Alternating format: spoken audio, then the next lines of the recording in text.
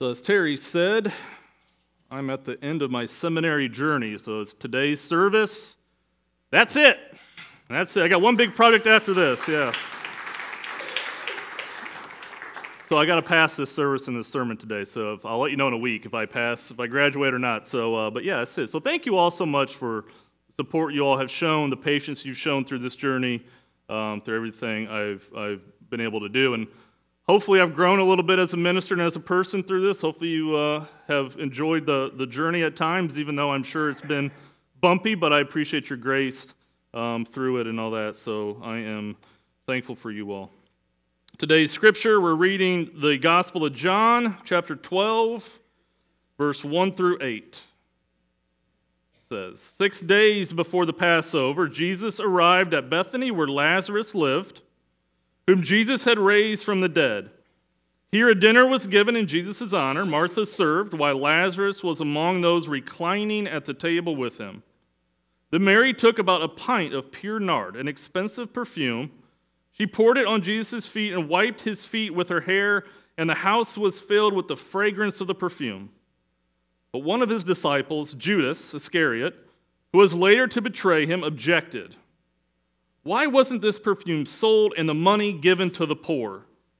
It was worth a year's wages. He did not say this because he cared about the poor, but because he was a thief. As keeper of the money bag, he used it to help himself to what was put into it. Leave her alone, Jesus said. It was intended that she should save this perfume for the day of my burial. You will always have the poor among you, but you will not always have me. All right, so I want to get started. I want to invite you all, if you're comfortable, those that are here and those that are online, to close your eyes for a minute. Yes, I'm doing one of these things. Close your eyes, take a couple deep breaths. We want to clear the mind for a second, make sure we're relaxed and focused. While you're doing this, I want you to think for a second of a certain smell that invokes a positive or wonderful thought. Smell that may be pleasant to you. Maybe a certain smell that stirs up an emotion. Maybe it's an emotion such as joy. Could be an emotion such as happiness.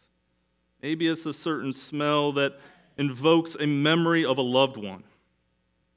Maybe it's a smell that invokes a time of your life. Does that smell bring you comfort? Now, I want you to open your eyes. So I want to hear from some of you. So in a second, I'll have you raise your hand. You can shout out your responses. Those online, I want you to type it in the chat. Elena has the mic over here, and when I cue her later, she's going to read some of those off. So to kind of get started, one of mine that I thought of was, I don't really like cake, but my grandma made the lightest, fluffiest, most beautiful angel cake with this pink frosting in the world, and it smelled magnificent. If I could ever figure out what a cloud smelled like, it smelled like my grandma's angel cake, right? And every time I smelled that, I think of my grandma, who's no longer with me, and I always think of the holidays, because she only made it at Thanksgiving and Christmas. So I remember this wonderful time of my life, and I think of my grandma. And that's just a smell I think of. So let me ask you. Give me a couple of yours. Go ahead, Glenda. Mother's cornbread dressing. There you go. Love it. Dr. Kemper. The smell of a pie. Yeah. Certain pies or certain pie that... Pine. Oh, pine. That's it, pie. Oh, pine. With you. Yes. Newborn babies. They do have a distinct smell. What a lovely smell. Go ahead, G.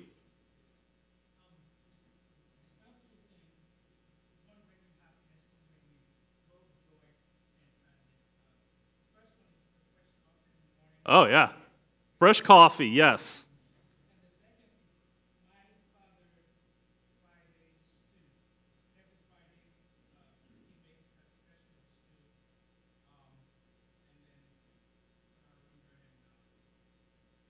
A Friday stew that invokes the memory of your father. Awesome. Go ahead, Robin. Honeysuckle. Oh, yeah. Oh, makes you think of family. That's beautiful. What else? Mike, go ahead. Ocean breeze. Oh, I love it. I love the smell of a good ocean breeze. Shelley, go ahead. Cinnamon. Like it. Terry?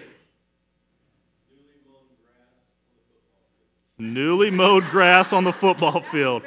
That's very specific. That's very good. On the football field. It's game time, right? Billy, do you have your hand up? No? Somebody else? Anybody else? Go ahead. Incense in church. I almost, because I have incense in my office, I almost lit it in the morning. But I have lit it here in the church before, and I mean, you will walk through that door and it will hit you. And so I was like, I don't know if that'll bother anybody when they walk in and they would smell that. I remember one time in youth group, we cooked bacon in the oven, and man, you could smell it when you walked in, right? I mean, that smell, that's distinguishable. So, go ahead, Sherry. Stetson aftershave. There you go. Go ahead, Sandy. Campfire. Yes, you love camping, don't you? You love camping for sure. That's a wonderful smell. Sandy, I do have a candle in my office called, I think, Campfire. You can probably take that with you if you like. So it does smell like a bonfire. So, hey, awesome. If there's any other last ones. Okay, Elena, what did people put online? Austin Lee said fresh baked bread. Fresh baked bread. Teresa Dooley said lilies when the ladies at work get flowers. Okay, lilies, yeah. Kathy Hooper said grandmom's homemade rolls. Ooh. And Rosie said my mom's fried apple pies. Mom's fried apple pies. I love it. I love it. So, yeah, smells are important. It's an important sense for us. It invokes wonderful memories for us. We also use items, right, such as candles. Get that Bed Bath & Beyond candle sale. Plug-ins, incense. We use those sometimes to cover up bad smells, don't we? Thank goodness for the person who created Poo-Pourri, right? Do you have kids? It's a necessity in your bathroom. Now I want us to think for a second, being in this setting here in this text. Because in this house, in this text here in John, we got a couple characters. We got Jesus, we got Mary, we got Lazarus, we got Martha, and we got Judas. There's probably others. We don't really know who, but there's probably others. Judas is there. We could probably think that there's probably some other disciples, but this is the main focus of the text. They're sitting around, they're relaxed, they're waiting for dinner. Maybe they're baking some bread, and maybe that smell's starting to invoke in the house. And people are coming to this house. They're very curious. They're very curious. One, because Jesus is there. They want to figure out and see who this Jesus person is. They're also really curious in Lazarus. Very curious, because Lazarus was dead. Dead as dead could be the chapter before. And he got raised by Jesus. So people are coming like, all right, this real? Because wouldn't we all be kind of curious? We'd be curious, wouldn't we? We want to go check this out, and then we want to see the man who did this. And Lazarus wasn't had just passed, 30 seconds. I mean, Jesus was approaching the tomb, and Mary stopped him and said, "Whoa, I don't know that you want to go in there. He's been dead 4 days." So try to imagine, in that day and age, body after 4 days sitting in a tomb, in the heat, smell of that. And now they would take things such as incense and flowers and perfumes and put it in the tombs and the body to help cover that smell. But I had to imagine that would be hard to cover. Jesus went through it, raised Lazarus. Here Lazarus is, kicking back, ready to enjoy a good meal. So people are curious. And if you also think about this kind of time as well, these cities and towns are nothing more usually than like open sewers. I mean, I got to imagine Bethany is not ancient Rome. Ancient Rome was one of the first ones to really work on like covered sewer systems. But even with that, this kind of gives you an idea of the toilet system in ancient Rome. But still, sewage would pass by down outside of town. I can only imagine the smell of that. Animals everywhere. I mean, hygiene, they're not showering twice a day. Sorry, kids, they're not taking half-hour showers. There's no floss and mouthwash in that day. I have to imagine there's some unpleasantness in the air. So I have to imagine maybe the baking of a meal would be a welcome remedy. And in the moment of them sitting and waiting for this meal, Mary pours out this perfume, this pint of nard, a pint, very expensive, almost a year's worth of wages, all over Jesus' feet. And this smell just engulfs the house. You may ask yourself, well, what does nard smell like? Good news, I have nard for you today. In your pew backs, in the right part of your pew backs, you will see a little vial, like this. I only put a couple in each pew back, but every row has one, so if anybody wants to get up and get one, you can. And inside this is a couple drops of nard. Oh, where your hymnals are. Look where your hymnals are. Yeah, sorry. It might still be a little oily. Now, there's a couple drops in here. It's diluted in olive oil. And you can get a pretty good smell just off that. So imagine pure nard, a pint dumped out. I mean, that is going to fill the house. Kind of a lovely smell. It comes from a plant that's based in India and China. And not only did it probably fill the house, I'm sure outside the house you could probably smell it as well. And it engulfs.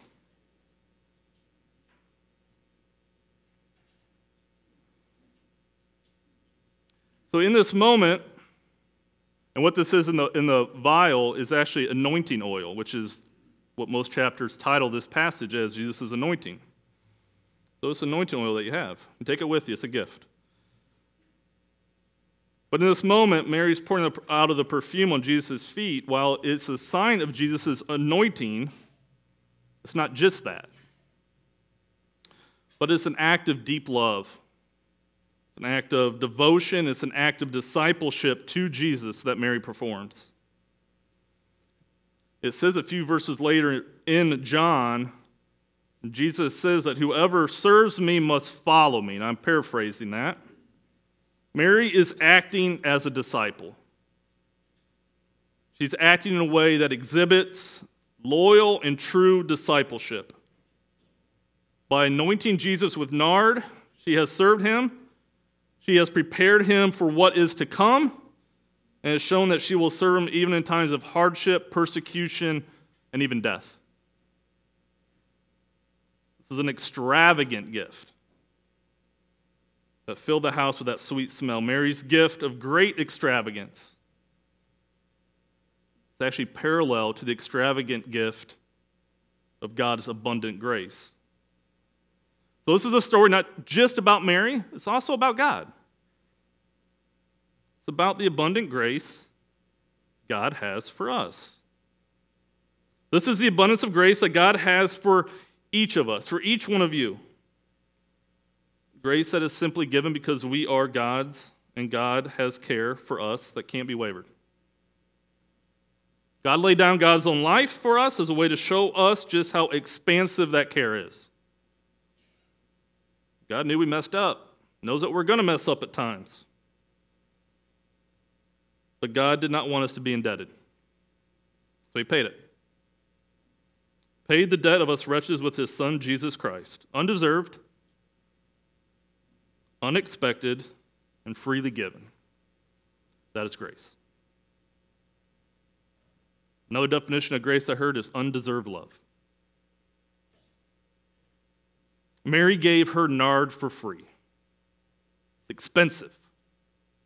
And as we learn from Judas's comment, she did not have to give it. Right? She could have sold it. But she did because of the loyalty and care that existed within her as a disciple of Jesus. So what does this kind of discipleship that Mary shows and this abundant grace that God freely gives mean for us here at FCC Jeff? Mean for you all worshiping wherever you are today in the context of your lives? does it mean for us as a church? To do it, we got to look at one more part, because as Mary's doing this act, you have Judas. Good old Judas. Good old Judas, right? Judas questions Mary's gift of this nard. Like, why would you not sell this and give this to the poor? It's a fair question, right? It's a fair question. It's a good question. On the surface. On the surface, it's a good question. But we need to look closer at Judas. Because why does Mary commit this act? Why is Judas questioning her? And that lies in the difference of the type of discipleship. So as Scripture told us, Judas is in charge of the purse. So they would get money, and they would give this money to the poor to help do their ministry, but Judas would take from that money and use it for himself. So Judas is not asking this question because he actually cares about poor people. He does not care about poor people. Maybe he does a little bit, but not in the way that makes a true disciple. He actually wants them to sell that money and pocket it so he can use it for his own needs. It's at the heart of it. So this is a question for us when it comes to discipleship. Where's our heart focused? Or is it on our own needs? Or are we focused on others? Is it what we want? Or is it what we should be doing for others? And we're guilty. We're honest. We're guilty of putting too much focus on our own needs. I'm guilty. It's as much for me as it is for anybody else. I'm guilty of putting my own needs above others. Sometimes we do have to make sure we're in a good place before we help other people. There's no doubt about that. Sometimes we got to make sure that we're doing okay. But for the context of this message, are we doing lip service like Judas and not backing it up with real action that mimics what Mary did? That mimics her generosity and love, that is at the root of her discipleship? Sometimes I think we have to ask ourselves this. Because I've talked about how we'll read Scripture at times, and we'll read ourselves as Mary. And in fact, we're Judas.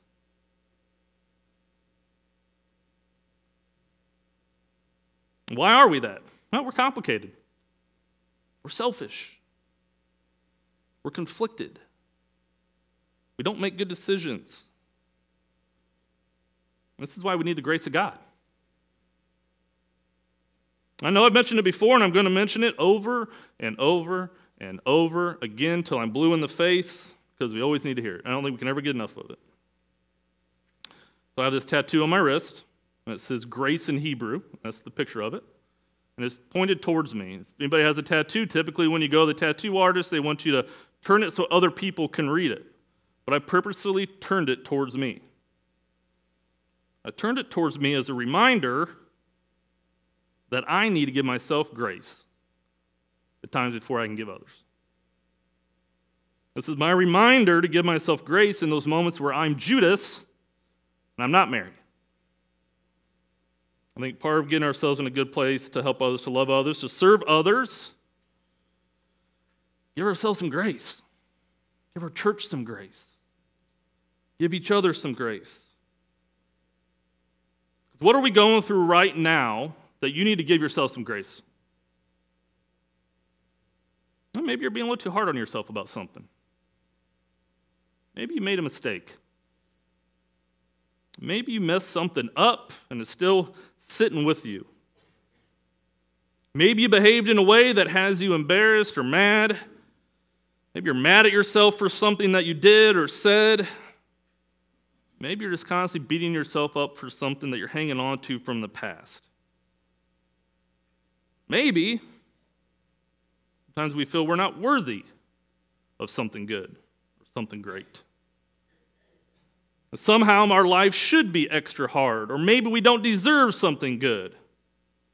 Maybe we don't feel worthy of someone's love. Maybe we don't feel worthy of other people's generosity. I'm here to tell you, give yourself some grace. Be easy, be gentle with yourself. You're worthy of all those things because you're one of God's children. You're worthy of love, you're worthy of great things.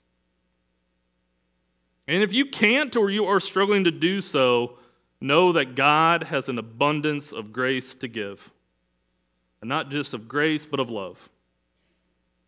God doesn't count the things that we did wrong. God doesn't count the things we do wrong. God forgives us and He loves us. He does that by His grace. God's grace never runs out, it never empties, and it's always there. Just like the smell of this perfume that filled this house, that got into every nook and cranny, that got into every crevice, that saturated everything around it, God's grace will find you too. Can't hide from it. Try, but you can't. Can't escape it. It will overcome whatever unpleasantness that has occurred in your life, and that will occur. Just as that perfume overcame any unpleasant smell that was present. So just accept it in. And as we accept God's grace and love, we can be transformed as people and as a church. We can be ready to answer the call of discipleship that Jesus calls us each to. Amen.